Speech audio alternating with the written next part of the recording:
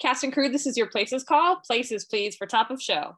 All right. Welcome to Waiting for Places. Today we have Jo Shaloub, and they are coming to us from Wisconsin, right? Yes, Wisconsin, Madison. Yes, Madison. So, Jo, tell me your life story. How did you come to be? What is if this were a superhero, what is your origin? Like, what are we spending the first 30 minutes on the film doing? Oh boy. I can't say that my origin story is too interesting, at least for a superhero, but I'm a born and bred Wisconsin girl. I grew up in Milwaukee, went to school there, went to college there, moved to Madison in 2010. Um, grew up on the South Side, so, lots of working class folks and families and all of that kind of stuff. It was a great place to grow up. And yeah, I've been in Madison for about 11 years now. So Oh, wow. yeah, What drew you to Madison? From Milwaukee, you moved what, like slightly northwest, or is Madison directly above? it's Madison's pretty much Just due west west. of Milwaukee. Okay. Yeah, and senior year of college, looking for jobs, looking for internships, things like that. We did like a internship our senior year where we got placed with different organizations, and the one that I was an intern for at the time had a job opening at their office in Madison. I applied, got it, and it was just like, here we go, right out of college. Let's start being an adult. So Yeah. yeah, so And that was the initial impetus, and then it's evolved from there. But yeah. so what has kept you in Madison? Um, gosh, I really liked Madison compared to Milwaukee. It was a slower pace. I grew up in a city, lived in a city my whole life. And so Madison, it still has a city feel, but it's a little smaller. It's a big college town, so it kind of has a different vibe there. Um, and I was just really loving getting to know a new theater community. Just developing my skills and my experience and all of that kind of stuff. So I've just kind of stuck around for a while and have met just some amazing people. And they're really what keeps me here, honestly, for so long. I think I would have moved on long before this had it not been for the amazing people that I've gotten to meet and work with and call my friends. So Mm-hmm. yeah, That definitely makes a huge difference totally. in terms Yeah. of quality of life and who you want to be around. Yes, absolutely. How did you pick stage management? When were you like, what is the origin story? Because I, if there is a second grader out there who wants to be a stage manager, God bless him. Because in Right. second grade, I wanted to marry Gordon McRae from Oklahoma. Yes. Yes, absolutely. I think in second grade I wanted to be like a marine biologist or something. That's so cool. I don't Wait, know. but is Milwaukee on the lake where could you at least go down and be like, dear invasive zebra mussels?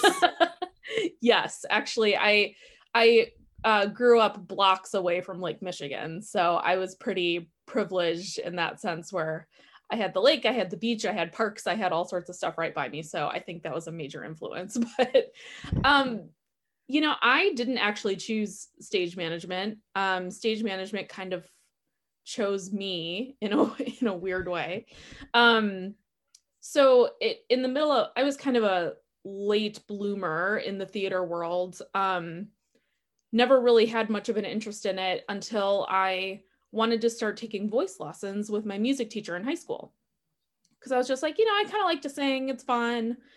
Let's see if I'm any good at it, whatever.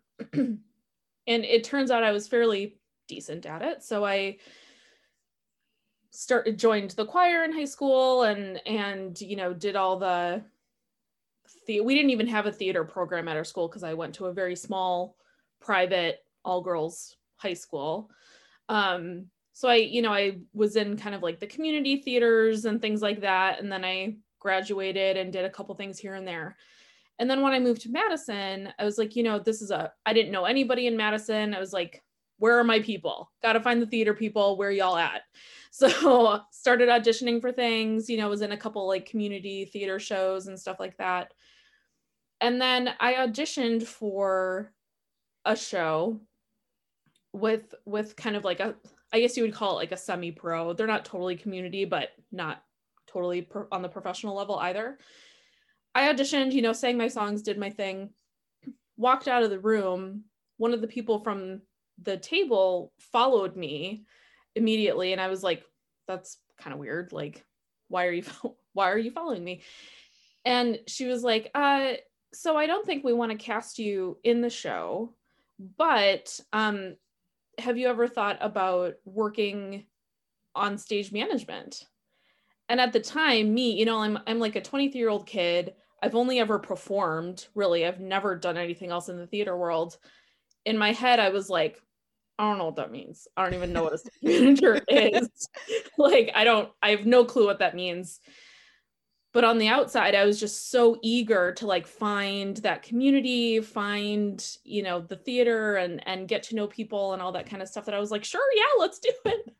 And I'll figure it out later. So, I did like my first couple of shows. Gosh, this would have been the winter of 2011.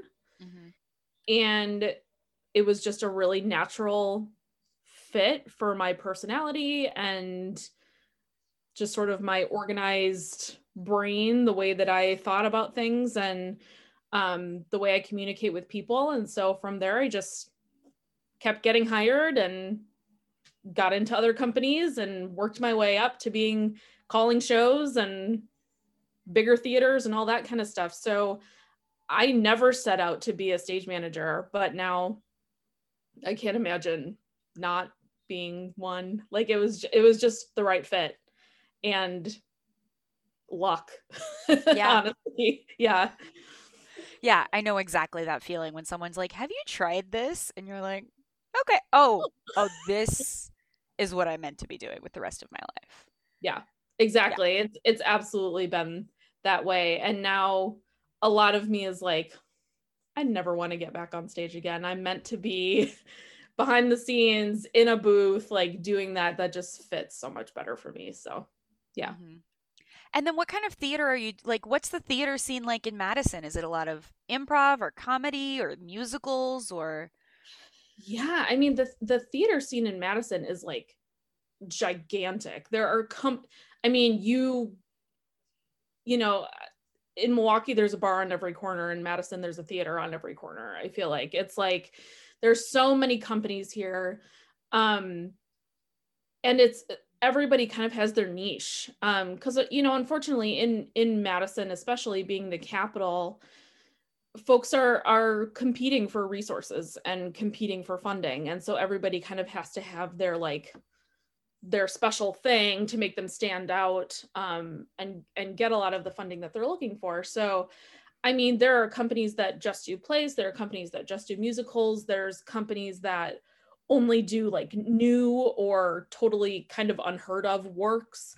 There's opera, there's dance, there's touring shows that come through the big house. I mean, there's anything and everything. The one tricky thing to Madison is that if you're looking to be a full-time stage manager, that's not really possible here. With so many other communities, right? Like that's true for a lot of places.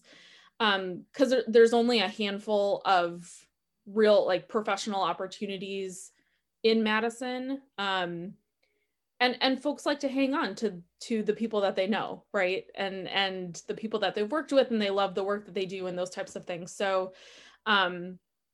that's why I've sort of had these simultaneous full-time careers as a stage manager and as a social worker, because you can't really just do stage management here very easily. But there's theater everywhere in this town. Right. Which is amazing. But I love that you brought up you also work full-time as a social worker, mm-hmm. which I can't even think about how many hours a week you must do. And then the amount of, you're like, here, I'll have a lot of responsibility as a stage manager, and then I'll also have a lot of responsibility as a social worker. And it may be that I just don't know what a social worker does. But so first, could you explain that? And then, like, how do you make them work together? Yeah, it's been tricky at times, certainly. It's been exhausting at times, definitely. um I mean, there's all different types of social workers in the world. My career has mostly focused on housing insecurity, and food insecurity. So I've worked for, organizations that deal with housing discrimination. I worked for the Wisconsin WIC program for a number of years, which is, food benefits for women with children under the age of 5. Um, right now, I work for an organization that has a separate food pantry, but we also do like rent assistance funds or utility assistance funds and case management. I've also worked in a lot more intense environments. I was a social worker on a 24/7 care floor for folks who have severe mental health, are, in the middle of severe mental health crises or substance abuse issues or co-occurring things that are happening. And that's pretty intense. So my ability to balance the social worker world and the theater world sort of waxed and waned with what position I was doing during the day. Because some places, you have your personal cell phone and you have your work cell phone and you're on call 24/7, and that makes it really difficult to commit to a show and say you're the stage manager when you need to be there every night and you need to be on top of your stuff. But then you get a call in the middle of it, and that's a lot to balance. So it's definitely ebbed and flowed with whatever positions I was doing, but yeah, definitely lots of 14-hour 14-hour days, going from the day job, ending at like 4:30 or 5, shoving some pizza in my face, and then getting to the rehearsal room by 6 to set up and all that kind of stuff, and being there till 10:30 or 11. Mm-hmm. So it's certainly been exhausting to balance those things. It's doable, and I've been lucky enough to have a partner that works as well and can manage a lot of the household stuff while I'm trying to, run from here to there and all over the place. So I'm very lucky for that. But yeah, it's been amazing. How do I want to put it? The exhaustion that has been felt over the years in trying to balance both of those things together almost always gets outweighed by how naturally the two things blend with each other over the years, and how my skills as a social worker have transferred to being a stage manager, and vice versa, right? I mean, you're working with people and relationships and communication in both, and it's been really interesting over the years to see like how they've connected and blended and all of that kind of stuff. So it's been really rewarding. It's been exhausting, but it's been rewarding for sure. So Would you find yourself being like, I'm not going to move to a new social worker gig because I really want to do this show and I know that I can't do that show if I move to, or would there be, you already said like sometimes you had to, based on your day job, you maybe wouldn't do a show because it was just too taxing or you physically couldn't. But was there ever a time where you like, actually, I'm going to refocus on theater and let the day job just be a day job?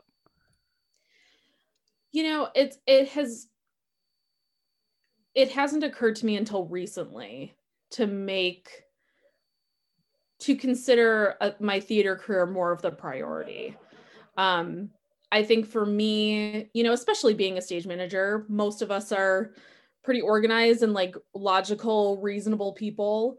And much of me, definitely fell into like the stigma of well, this isn't a full-time gig. I need to have a stable 9 to 5 full-time gig. That's what I need to focus on because I need the money and the benefits and the this and the that and all that kind of stuff.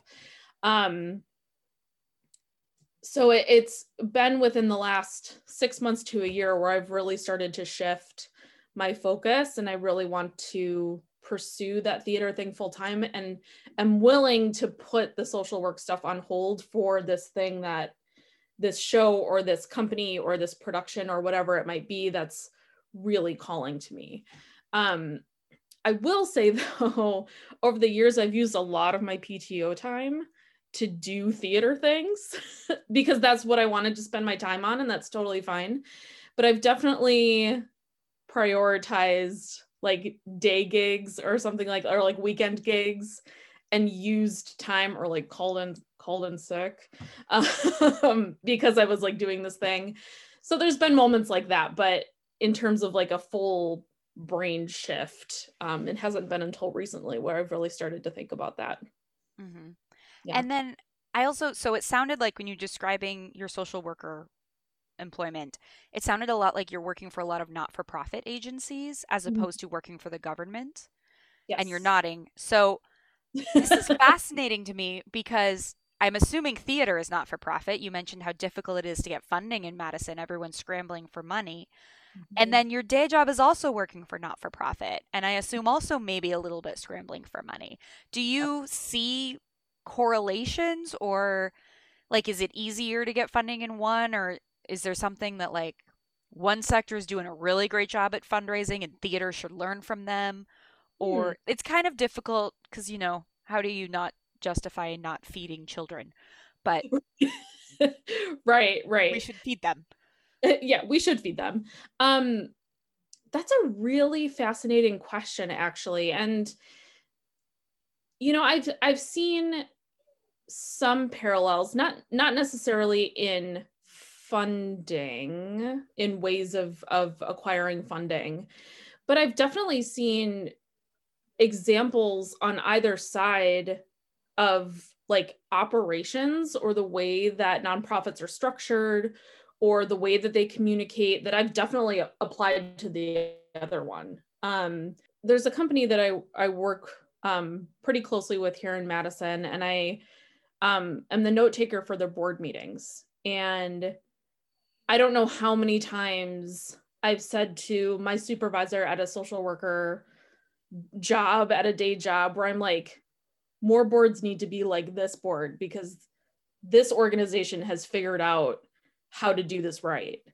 And vice versa. You know, I'll look at, and a lot of it too is looking at the impact that an organizational structure has on whoever we're serving. There are a lot of parallels that I've noticed between the social work world and the theater world, in the way that the nonprofit like organizational structure develops, and how that culture trickles down to, you know, either the clients in the social services world, or the audiences and the artists in the theater world.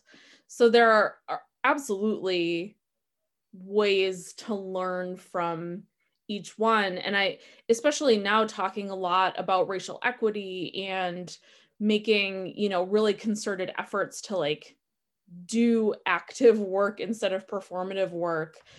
I use the stuff that I'm learning in the theater all the time at my social work job. When we're talking about stuff like that as a staff, I'm like, well, this is how the theater industry is doing things and talking about things, and the specific topic may not be relevant, like no more 10 out of 12s. Well, that doesn't exist in the social work world, right? But there are lessons from that conversation and takeaways from that that we can apply over here that will totally make sense. So yeah, they're constantly like working against each other in my head, and blending, and struggles in both areas of funding. I mean, you'd be surprised, maybe not surprised,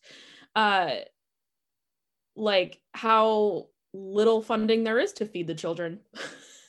Sometimes, you know, sometimes it's like you're really scraping the bottom of the barrel for resources. So there are struggles with both, I think. But both nonprofit worlds could definitely learn from one another for sure, in the way in which the organizations are structured, in the way in which they communicate with whoever they're serving, for sure. Mm-hmm. Yeah. Yeah. And I like that segues nicely into, I wanted to ask you about the We See You White American Theater demands. When we go back to work, how are you planning on incorporating those demands? Are you incorporating them into your social work? And when we go back to theater, are you going to be able to take stuff and then incorporate it into the rehearsal room or a performance or a board meeting?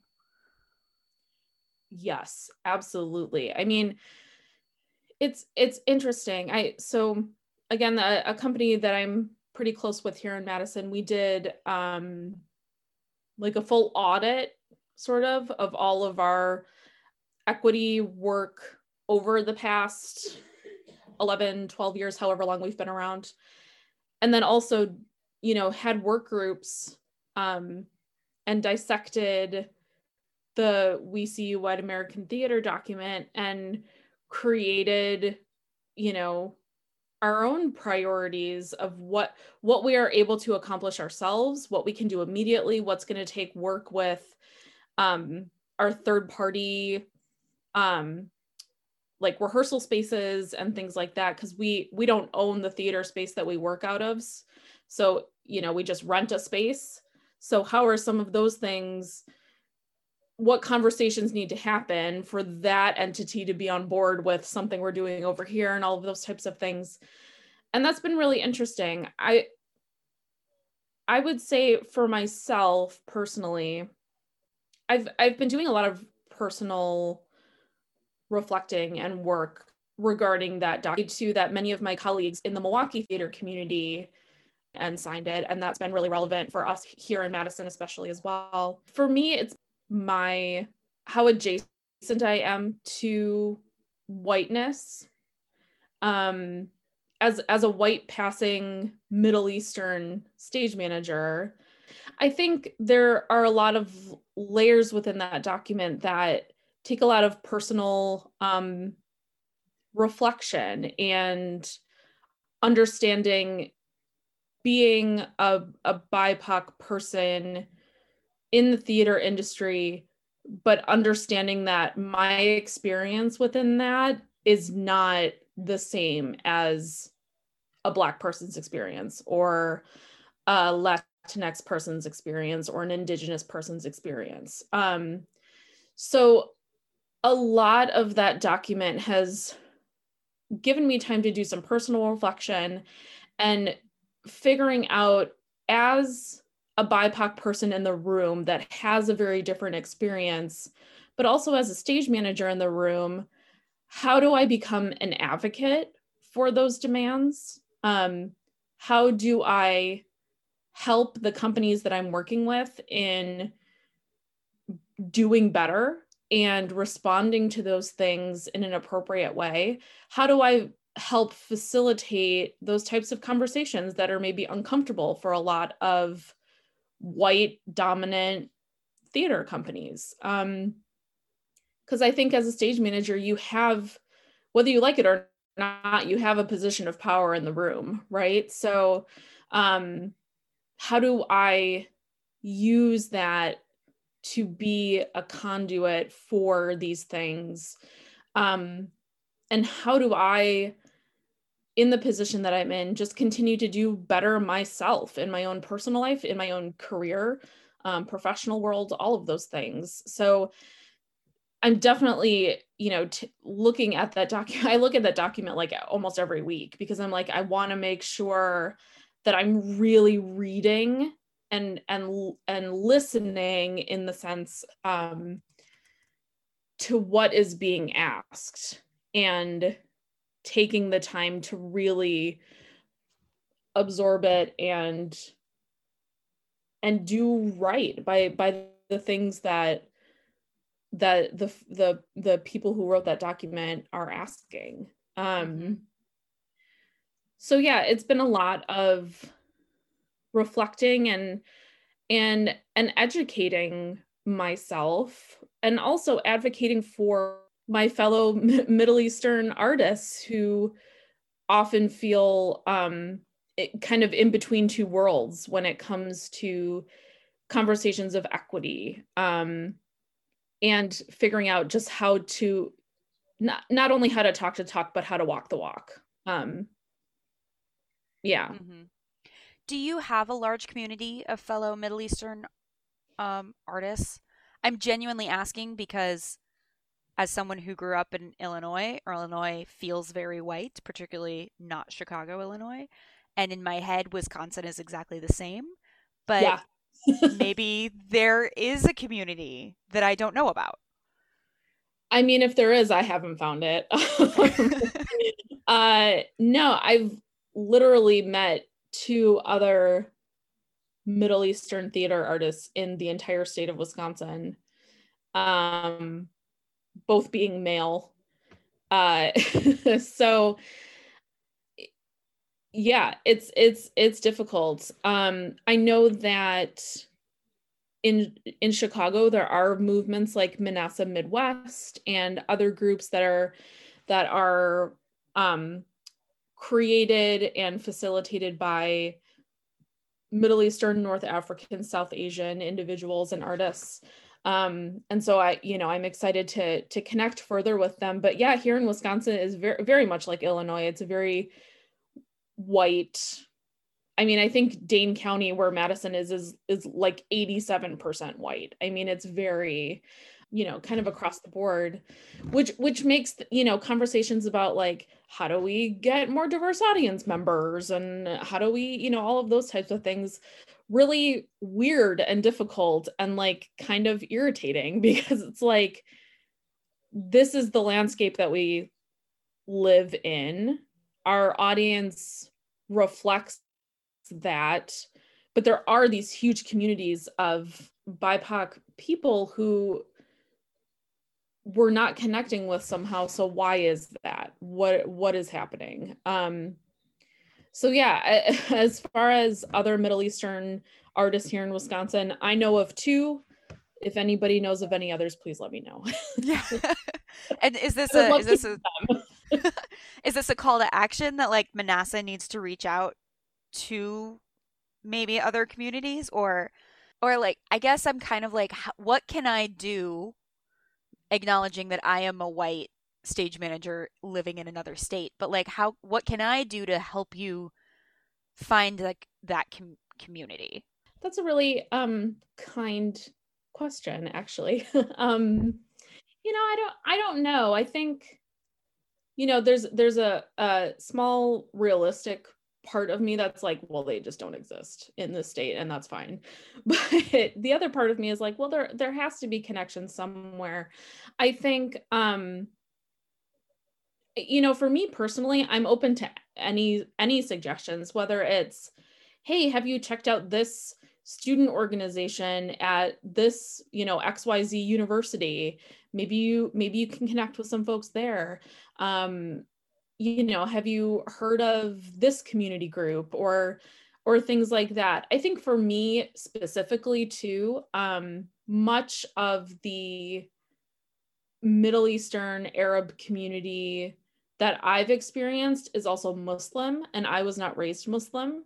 So there's also a religious component there, where a lot of that community kind of, centers around places of worship, and that's not something that I'm a part of. So there's part of that too. But yeah, I mean, so much of it, I think, is just being open to having conversations like this and letting people voice, what they're missing or what connections they're longing for, and then helping just facilitate that as best you can. I can't think of anything totally specific, but I think it all comes down to an openness just to help people get connected and get involved, and just that relationship building part and being willing to sometimes have the tough conversations that eventually can create something that can connect people further. So that's kind of how I see it. I'm all about just getting connected with folks and figuring out different pathways to stay connected and to work together to create something new or find what's missing or whatever that might be. Mm-hmm. And you mentioned that you kind of want to move to Chicago.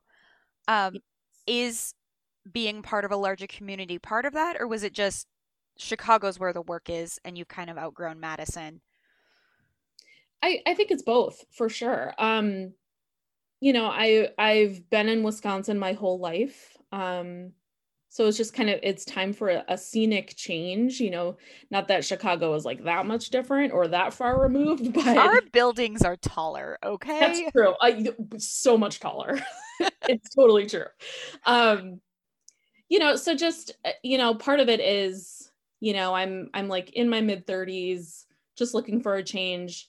Much of my partner's family still lives in the Chicago area, so we're excited to be closer to them. And yeah, definitely like bigger city, bigger pool of companies to hopefully work for, more opportunity, more connections. But yeah, there is this personal longing too of like, there's a part of me that, especially because my own family is sort of scattered across the country and don't keep in touch very easily anymore. It's like there's a cultural like heartbeat that I'm missing, um, that I'm hoping, getting more connected with some groups in Chicago can bring on a very personal level. So it's kind of all of those things combined. I'm just kind of excited to not live in Wisconsin for a little bit. I love Wisconsin, but I've been here my whole life, and it's, sometimes it's just time for a change. Yeah. And why is that change? Also, I need to say, just so you know, we don't have cheese curds in Chicago. You got to go back to Wisconsin for those. It's okay. I know there's a Culver's at least It's one not, along the way. no, So, cheese curds got to be squeaky. You want fresh and you want, why am I telling you this? You live in well, Wisconsin. but do you want fried cheese curds or fresh cheese curds? Because it's two totally different things. I'm a fresh cheese curds kind of girl. Okay, well, I can get on board with that. I mean, I don't discriminate. So I'll eat whatever cheese curds you put in front of me, pretty much. I mean, I will also like fry the cheese. I will eat it, but Absolutely. Yes. to me, a Wisconsin cheese curd is fresh. That's fair. Yeah. And for those who don't know what we're talking about, go to Wisconsin, get some fresh cheese curds. If they don't squeak, it's nonsense. Throw them back. Go to Farmer John. He's the best. Farmer John? Farmer John, he's the best. He's at the farmer's market every Saturday. You got to go. It's great. Road trip to Madison. Here we come. Trip. It's only like 3 hours from Chicago. It's not a big deal. I'm just saying, I have gone farther for cheese. For less. Yeah. Yeah. Exactly. This is gonna be a great segue. But why? So my next question: why Chicago? You could, I mean, there are so many cities. You could go to LA, you could go to Miami, you could go to New York, you could go to Philly. Why are you like, I need to move out of my state? I'll move to Chicago, which is on the same lake that I grew up on. Right. Yeah, I think that's a fair question, and there's several different reasons for that. I think for me personally, I am not a person who takes risks very easily. And so Chicago, although it's a new city to learn and a new way of life to figure out, it's still familiar. I do have a lot of friends who live in the Chicago area. Again, my partner's family's there, and that's a big, point for us to be able to go there. And for me, it's kind of like you can take the girl out of the Midwest, but you can't take the Midwest out of the girl, right? So it's like that way of life is so comforting for me in a lot of ways, that it just feels right. I researched a lot of different cities. I was like, do I want to go to Portland? Do I want to go to Austin? Am I going to New York? Am I going over here? And Chicago just, it's that gut feeling of that just sounds and feels right in a lot of ways. So yeah, I mean, yeah, Chicago's totally not that far removed from being in Milwaukee or being in Wisconsin, but to me, that's a good thing. To me, that it brings the excitement of moving to a new place, but not so much overwhelm that I can't focus on what my goals really are. And that is creating a community there, developing relationships there, having a theater career for myself there. And that's, you know, that's really, really the goal. So that's the hope. We'll see. I don't know. Yeah. I mean, you're welcome anytime. Right after I road trip for cheese, you can road trip down to me. We'll picnic on the lake. It'll be Awesome. amazing. We'll get some Portillo's. Yeah. Oh, it'll Portillo's. Be great. Yes. I mean, we do have a Portillo's here in Madison now, which is like 5 minutes from my house, which is really dangerous. I gotta say. It's true. But we got other good stuff too. We'll take you out. We'll take you out. Yeah. Give me a beef and some Malort and we'll be good. Oh, Mary Hungerford. Aging Mary Hungerford. Okay, I've got 2 more questions. Yeah. My favorite podcast believes that everyone is a nerd about something. As an example, for me, it's Beauty and the Beast and Disney movies. Mostly Beauty and the Beast, though. I have read probably over 200 versions. I have strong opinions about this fairy tale. And I could talk to you for hours about this fairy tale. What are you a nerd about? What is the thing that you're like, I will know everything about this one thing? Oh my gosh. Well, first of all, Beauty and the Beast was always my favorite Disney movie growing up. So we will have conversations, Katrina. You're already my new best friend, Joe. Don't tell my old best friend.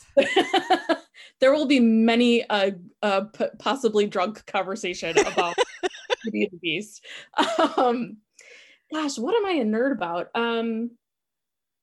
You know, I'm a big history nerd. I'm a big archaeology nerd. Ooh. Like in my many iterations of what do you want to be when you grow up as a kid, I definitely had a phase where all I wanted to be was Indiana Jones. I mean, because that's looking at it from a 2021 lens, I'm like, maybe he's kind of misogynistic and horrible, but like, yeah, I love him. just that like adventure and finding historical things. And yeah, I mean, I was so obsessed with Indiana Jones that I played the theme song on the piano in a talent show in grade school. I mean, that's like how obsessed I was. That is nothing to be ashamed of. If anything, I would put that on your resume. Thanks. Yeah, I think, I'm a really big history nerd.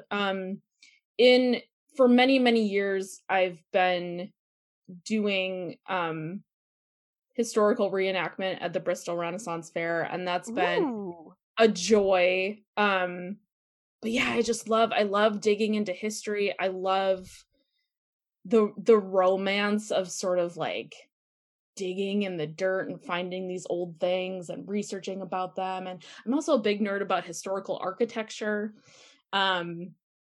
Yeah, that's probably, I'm like almost a little ashamed at how obsessed I am with some of those things, but do not be ashamed. And come to Chicago because every fall they have Open House Chicago. Have you heard about this? Oh my God, no. What is it? The Chicago Architecture Foundation opens up a lot, like 200 locations across the city, and it's free. So you can just walk around various neighborhoods or like drive all over the city to see what you want. And it's free to like get into places that are not usually open to the public. And some of them, it's a marketing thing. You're like, let's go visit a printing press, like a small business. And you're like, well, that was cool. Nothing to do with architecture, but it's cool. Right. It's cool. Yeah. But then other times you're like, hey, here's this temple or this church that I lived down the street from that I never knew about. And there's a gorgeous mosaic on it. Oh my gosh. I need to do this. You could just drive down, bring the cheese curds next October. We'll do Open House Chicago together. That sounds amazing, actually. And I'm sort of weirdly excited to do some of the like architecture tours of the city because They're so good. I know those exist and I gotta do them. Like it just sounds so awesome. And yeah, I mean, just kind of a total nerd about that kind of stuff. Open House Chicago. I gotta look that up because that sounds amazing. It is. Yeah, I mean, I remember very vividly the first time I walked into the Palmer House Hotel. The Palmer House Hilton, excuse me, and saw that absolutely amazing bar restaurant lobby space, and I about fainted. And I just want more of that. So I'm excited to be in Chicago and learn about all the historical architecture too. It's we invented the skyscraper, and I get very snobby about it, frankly. Every time someone's like, well, New York, and I'm like, we invented the skyscraper. No. Oh no. New York, pshaw. Come talk to me about Adler and Sullivan and Daniel Burnham. Yes, love it. Yeah, that's what I'm a big nerd about. I mean, I'm also a huge Star Wars nerd, which is a whole nother thing, but yeah, history nerd for sure. Yeah. I have a theory that everyone has a war that's like their, not a pet war, but like the war that is that like the stories pull them in. For me, it's World War One. The romance of World War One and how atrocious it was that they were doing trench warfare with machine guns is just so upsetting to me. Yes. But for a lot of other people, it's like the Civil War or World War II. I feel like everyone has some conflict through history that just kind of draws them in. Yeah. For me, it's the Revolutionary War. Mm-hmm. I would say. I mean, if we're talking like American, involvement in war, that would certainly be the one. It doesn't have to be American, because honestly, the romance of World War One for me is, I think about all those English soldiers in France. Yeah. And then the irony that like they signed a treaty that said this will end all wars. I mean, come on, yeah. Like it just yeah. I mean, there's a lot of I tend to fall into the rabbit hole of the Crusades as well. Just because there's sort of a height of what's the word I want? Like the centers of Islam and the Middle Eastern world at that time were incredible powerhouses. And to learn the sort of wretched history from all angles of that war is pretty incredible. But being a history nerd, I fall into a lot of those things too. I mean, the War of the Roses is fascinating. The 100 Years' War is fascinating. Everything kind of has its weird, not quirks, but interesting points to it that develop the history that follows it. But yeah, I mean, the Revolutionary War, there's something very, I guess, inspiring about, ragtag militia people taking on the British government, taking on the mighty British military.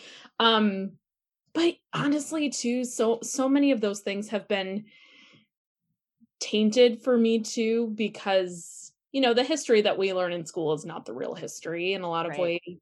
And so, educating myself on both the successes and the failures of all of those things is really interesting too. But yeah, Revolutionary War, I would have to say that's kind of my go-to. Would you want to reenact the Revolutionary War? No, I don't. I don't think so. So being part of the reenactment community, so we do, like 16th century English military stuff, and I've done that for several years now. And so we get connected to a lot of other groups that do a lot of other eras and things like that. And there was a time where there was a group really trying to recruit me for Revolutionary War stuff, and I was just like, I don't know if I can really get into that to like go that deep into the rabbit hole. But yeah, I just love learning about it. Yeah. And when you're reenacting it at the Bristol Renaissance Fair, are you also watching the stage managers at the Renaissance Fair? Or are you like, nope, I'm performing now. This is my summer thing. Yeah, it's been I would love to stage manage the Renaissance Fair. I think that'd be really cool. Most of the time I'm in performance mode, so I kind of, I'm in costume and I kind of have my plan for the day and all of that kind of stuff. So I don't get to interact much with the stage management, but I would love to. I'd love to be on that team someday. I think that would be a hoot. Yeah. Yeah. Final question. Yes. What brings you joy? Oh gosh.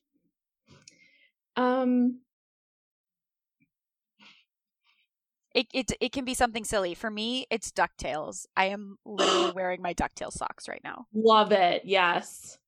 I think there's lots of things that bring me joy. I have two very young cats at home, one of which is scratching at my door as we speak.